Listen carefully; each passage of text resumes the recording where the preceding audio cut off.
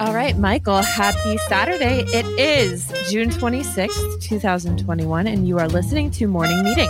I'm Ashley Baker, the style editor of Airmail. Welcome to the final Saturday of June, almost at the 4th of July. How is summer already a third over and we have yet to have any real fun? I'm still catching up from last year. I haven't learned that it's okay to have fun really yet, but I guess I should start going into the deep end of the pool now. Okay, so safe to assume that you were not at Madison Square Garden this week to see the Foo Fighters for the first ever show back at MSG post-pandemic. I was not. I think the subject of this section is Michael's a loser. Okay, so go ahead, keep going. Not a loser, but it's exciting to see music, theater, all these good things happening again. Our buddy Alan Cumming, I saw, is doing a tour through Australia. Lots of Broadway tickets are happening. Lots of people are getting very antsy to get the best seats come the fall. So a lot of exciting stuff happening here in New York. And to our listeners abroad and out of the city, we look forward to welcoming you very soon. Please come back. We need you. Ashley will greet you at JFK. That's me in the sandwich board. That's right, with your black car waiting out in front. Totally. Michael, I think that you and I were correct last week when we posited that this was going to be the wet, hot New York summer we've been dreaming of. Did you hear about this guy running for city council who leaked his own BDSM videos to the Post? No, I only read family appropriate newspapers. I knew I could throw you off with this one. All right, well, we have to talk about this quickly before we get into much weightier, more intellectual matters that you're going to find in the issue this week. Let me pull up the story. Hold on. The New York Post, by the way, which is selling baseball caps with the phrase Vax AF on it. It's hot Vax summer. God, I love it. Okay, so there's this candidate for city council. His name is Zach Weiner. No relation to Anthony. Of course. No relation to Anthony. Insert pun here. He's a 26-year-old Gen Zer, and his campaign flagged the footage of his own BDSM session to the Post. And they said they were trying to get ahead of a political rival plotting to use the clip against him. But Weiner came out and said, I am not ashamed. And the video, which I have seen, I'm just going to read this from the Post. It shows him gagged as a leather-clad dominatrix as his ex pours hot wax on him and clips clothespins to his nipples. Wow. And Michael, we're hot and ready to go here in New York. I'm not touching this one. You're out there on your own. So I'd like to say you're on the ledge by yourself with this one. All I'm going to say is that when politicians are flagging their own sex tapes as a means of political strategy, you know that New York is back. Are they flagging those sex tapes or flogging those? Ooh, touche. Perhaps a little bit of both. See how I did that? Kids, that's a little how you write headlines, little caption stuff. You play with words. That's how he got where he is today, ladies and gentlemen. All right, well, I think we should start with much more somber matters, Michael. This new documentary, speaking of where we were last year versus where we are this year, there's a new documentary called The Surge at Sinai, and it's directed by Johnny Capps and co-produced by the Mount Sinai Health System. And this is a first-person documentary captured by camera crew during the darkest days of the pandemic last spring. It was filmed in real time at Mount Sinai, and you meet all sorts of characters who are coming in and out of the ER. And From Here This Week is written by John Frood, who's a doctor who came out of retirement, in fact, to do his part and help during the surging days of the pandemic. And he thinks that this is a really well-done film. It's going to be airing on Discovery Plus, but it's a very somber and important reminder of the human toll of what we've been through in the past year. Yeah, it airs on Discovery Plus on July 1, so just around the corner. Narrated by Jon Bon Jovi. But it's just a reminder, as New York steps out of this COVID fog, that between March 11th and May 2nd of last year, there were 18,879 deaths in the city from the virus, which is about 350 deaths a day. So, and by the end of last year in New York and New Jersey alone, almost 700 frontline healthcare workers had died due to the disease. Across the U.S., that number was closer to 3,000. So again, as we're all celebrating and sort of reacquainting ourselves with these freedoms, I think it's important just to sort of pause here and look back at the toll that the pandemic took on the healthcare system through the lens of this one hospital in New York City.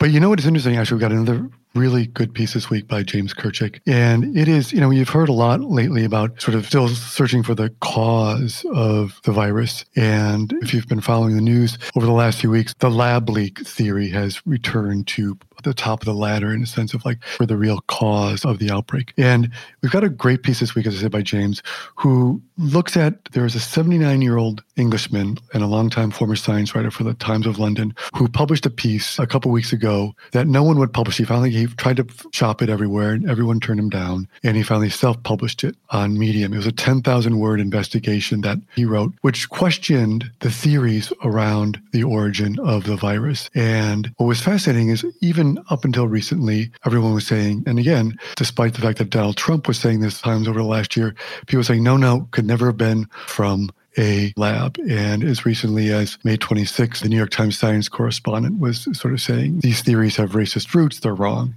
But as he says in this meticulous reported piece, he points out some facts that have brought this theory back up to the top and made the establishment rethink what their assumptions are. So for instance, there's been no proof that this originated within the animal kingdom. After SARS was discovered, within 4 months, they had found the animal host. But so far, after more than a year now, there's been no animal host that's been discovered. And as he wrote in his piece, the genome shows little diversity because the hallmark of cultures developed in the lab is uniformity. So it's a great piece by Kirchik, and just looking at this guy who's made everyone in the scientific community, as well as the New York, Washington establishment, question the origins of the virus. One of the things I found so fascinating about this is how he talks about how scientists were succumbing to peer pressure, which was exacerbated by figures in the press that were disinclined to pursue stories that diverged from this progressive orthodoxy. So scientists, Michael, they're just like us. They too can fall victim to peer pressure. And that was interesting to me. Well, I think it's that thing, I think scientists call it bias perception, where you see what you want to see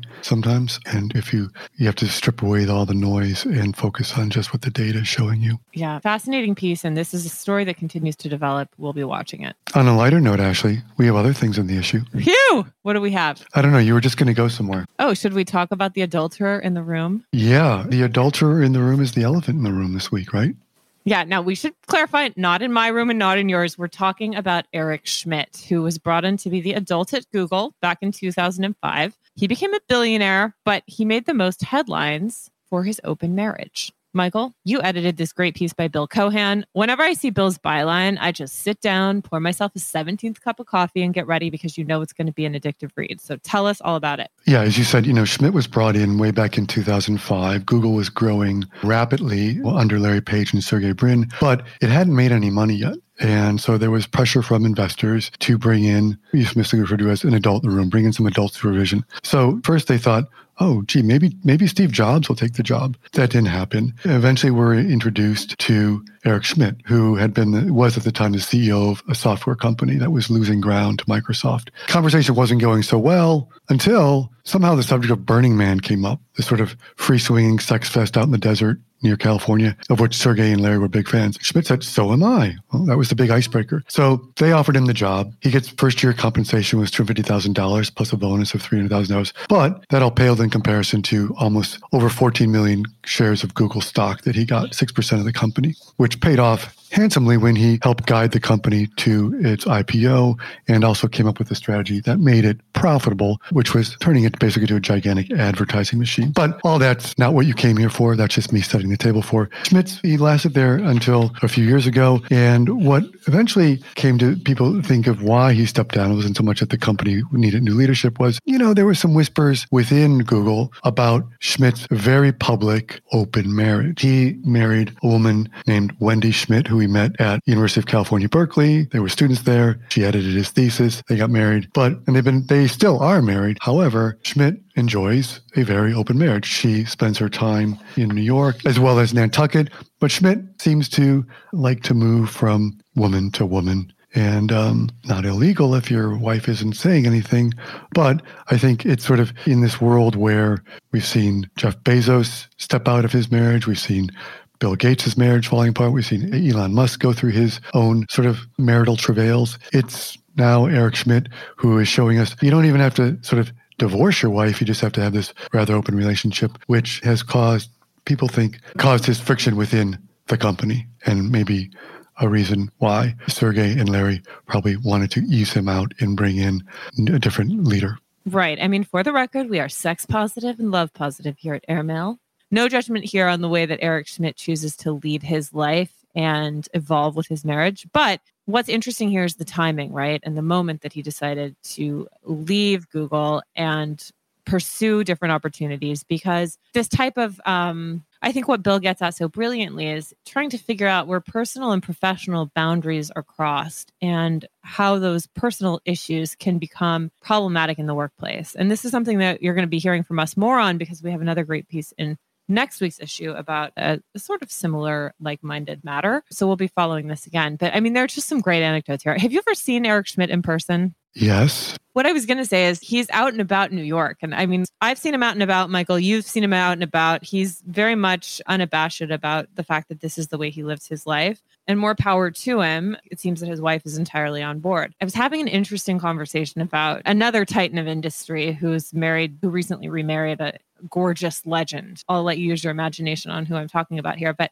we were talking about this at dinner, and I said to the table, I said, you know, at this point in her life, she's probably in her 70s. Does she really need the money? Like, why was she marrying him? It's not for money. And then someone at the table who knew this person said, oh, he's a very charming, dynamic man. I said, really? And I think I wouldn't have expected that, right? I think you tend to look at the cliches of these rich old guys as being rich old guys, but you forget sometimes that they do have an awful lot of moxie and intelligence and curiosity. And I think Eric Schmidt might not like this piece, but I think Bill actually does it's kind of a flattering portrayal of him because he says Eric does things a little bit differently. He asks different questions. He does things that many men in his position wouldn't do. He seems to have this real sort of, boundless curiosity that has served him well in all sorts of things. And yes, makes him more attractive to women as well. As Bill points out through his interviewing, that he might have this swinging life, but he's actually still a tech nerd. And a friend who traveled with him said, you'd be in some hotel in Asia or wherever, which would be, Eric might have, find the guys down at the front desk having problems with the server or something.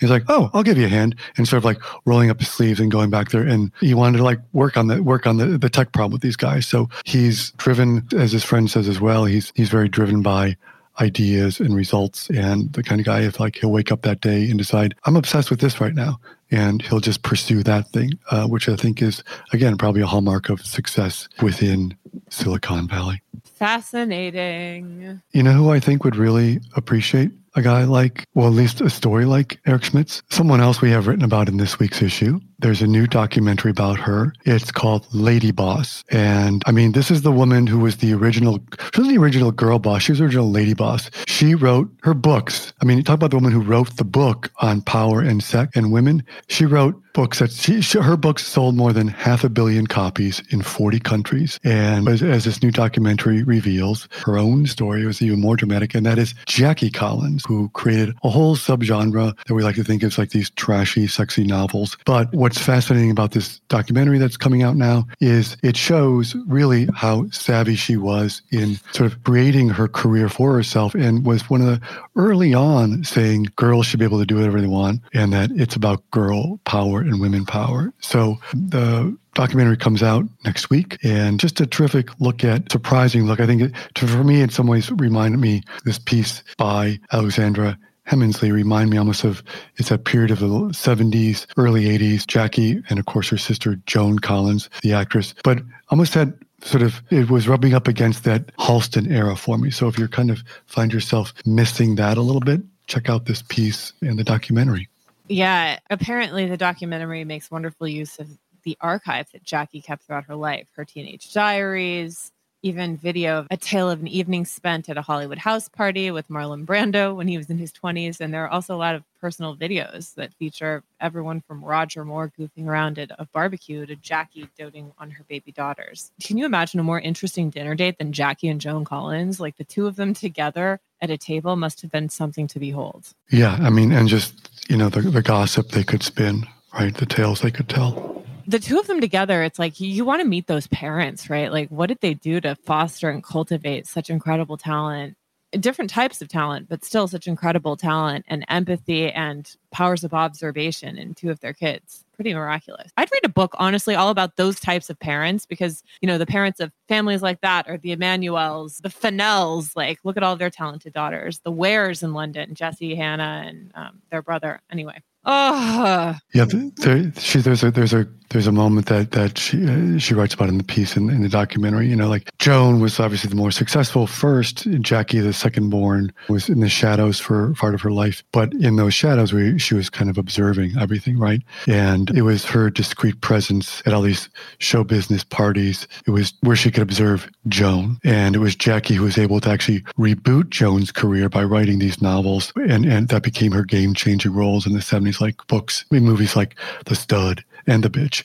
But there's a moment in the documentary where Joan explains with apparent sincerity that Jackie has been reincarnated as a fruit fly that follows her around. I love it. I also loved the anecdote about the fact that everyone caricatured Jackie Collins as this ultra glam woman in leopard print wearing Louboutins and diamonds to work every morning. But her daughter Rory said, we used to laugh because she wore the same outfit of black trousers, a black t-shirt, and a black shirt whenever she was writing. She even teased us for being fancy when we had our nails done.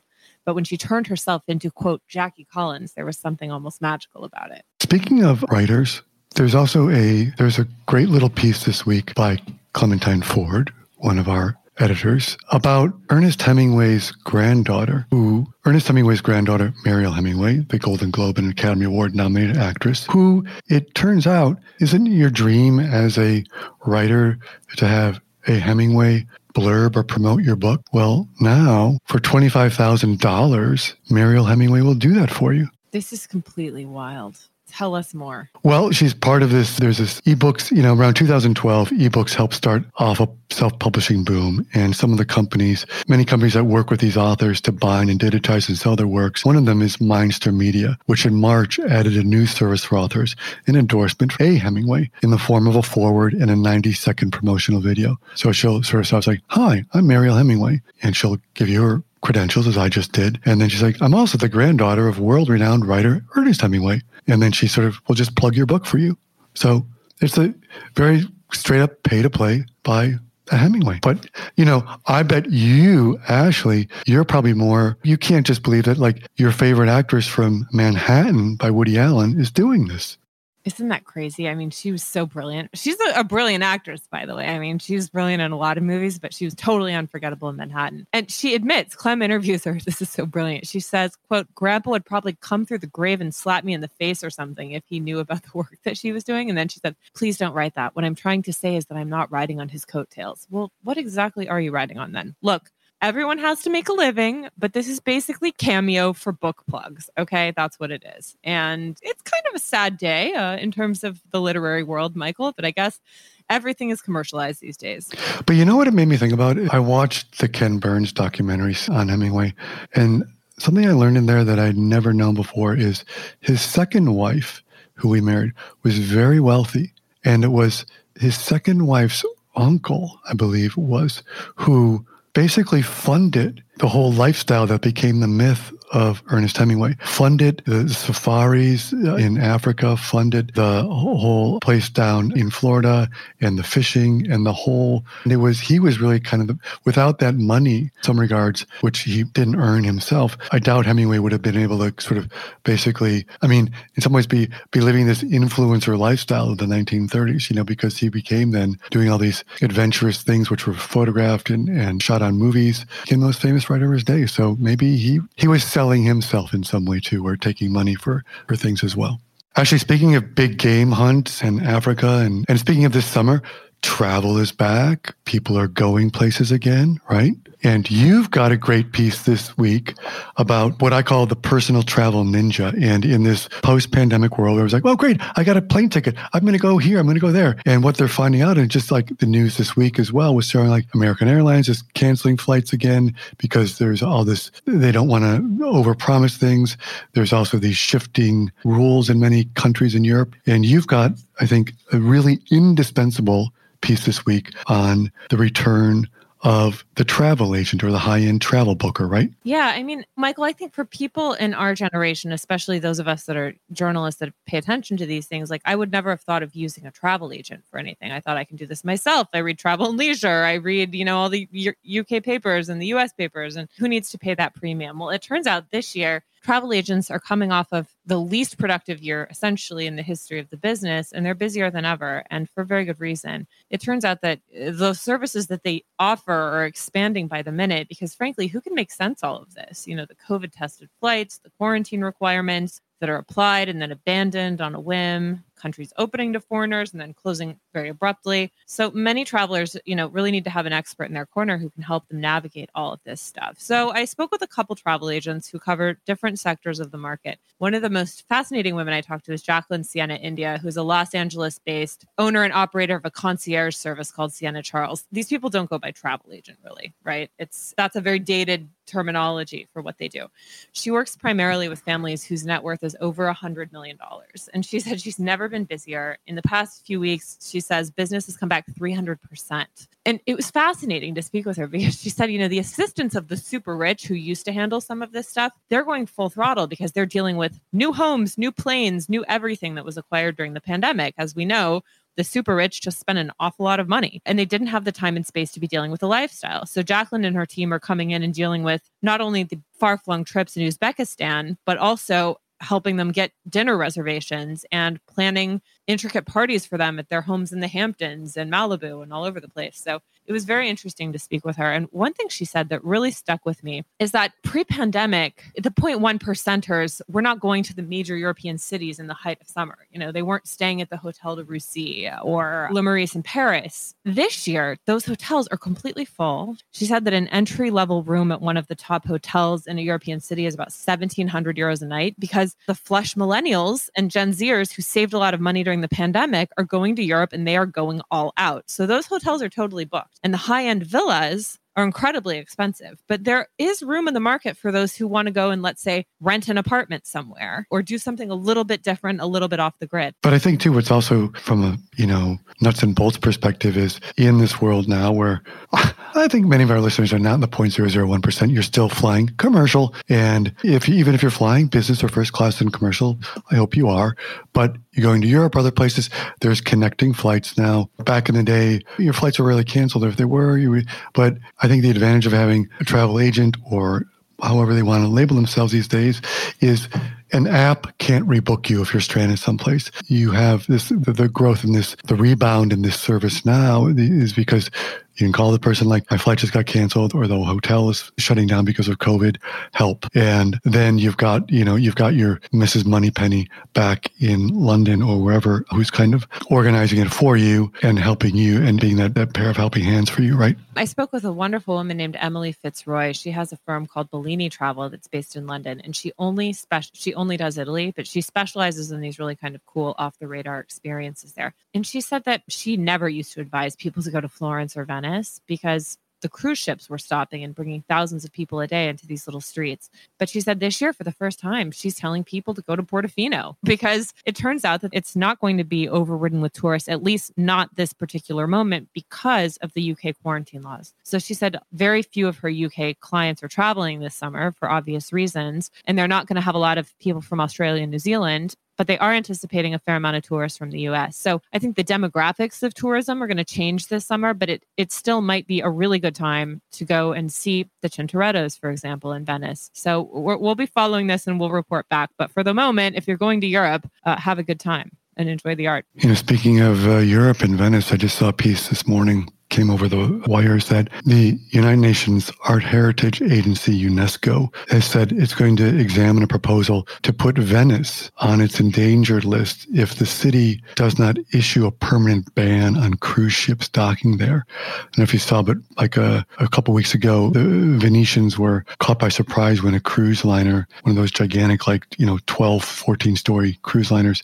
for the first time since the pandemic began, sailed back into the lagoon there. And it's just seen as unsustainable, but they're basically putting pressure on Venice to ban those big cruise ships from coming in and not basically putting so much stress on the lagoon. That would be quite a good development. All right, Michael. Well, before we head off into the sunset, please, anything at all to recommend? I'm going to recommend something that is a very summer-appropriate movie. It's set in the summer. It's got a warm, sexy, fun vibe, and it's a vibe that also is just going to make you fall in love with what you love about New York, the streets, the cultures, the possibilities, and the potential here. And that is the film version of the Lin-Manuel Miranda musical In the Heights, which is out now. If you haven't watched it, super recommended for the next couple of weeks. Just turn it on. It's with the family. The songs are great. Cast is fantastic in their performances. And it's just one of those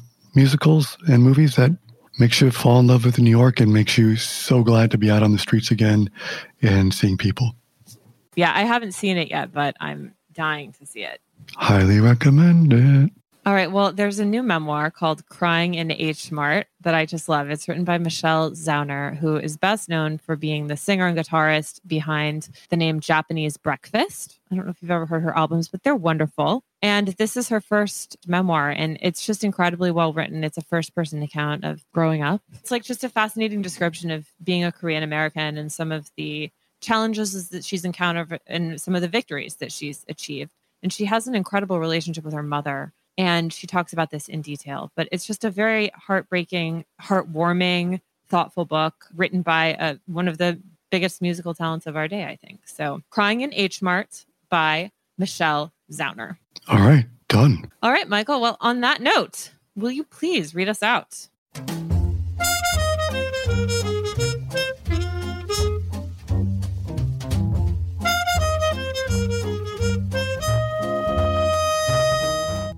Morning Meeting is produced by Airplay Productions and edited by Jesse Cannon. Our co-editors are Graydon Carter and Alessandra Stanley. Our Chief Operating Officer is Bill Keenan, and our Deputy Editors are Nathan King and Chris Garrett. Our CMO is Emily Davis, and our Music Supervisor is Randall Poster. The theme music is The Cute Monster by the Buddy Collette Quintet. A new edition of Airmail is published every Saturday, so please do subscribe and enjoy all of our stories on airmail.news, which we update every day.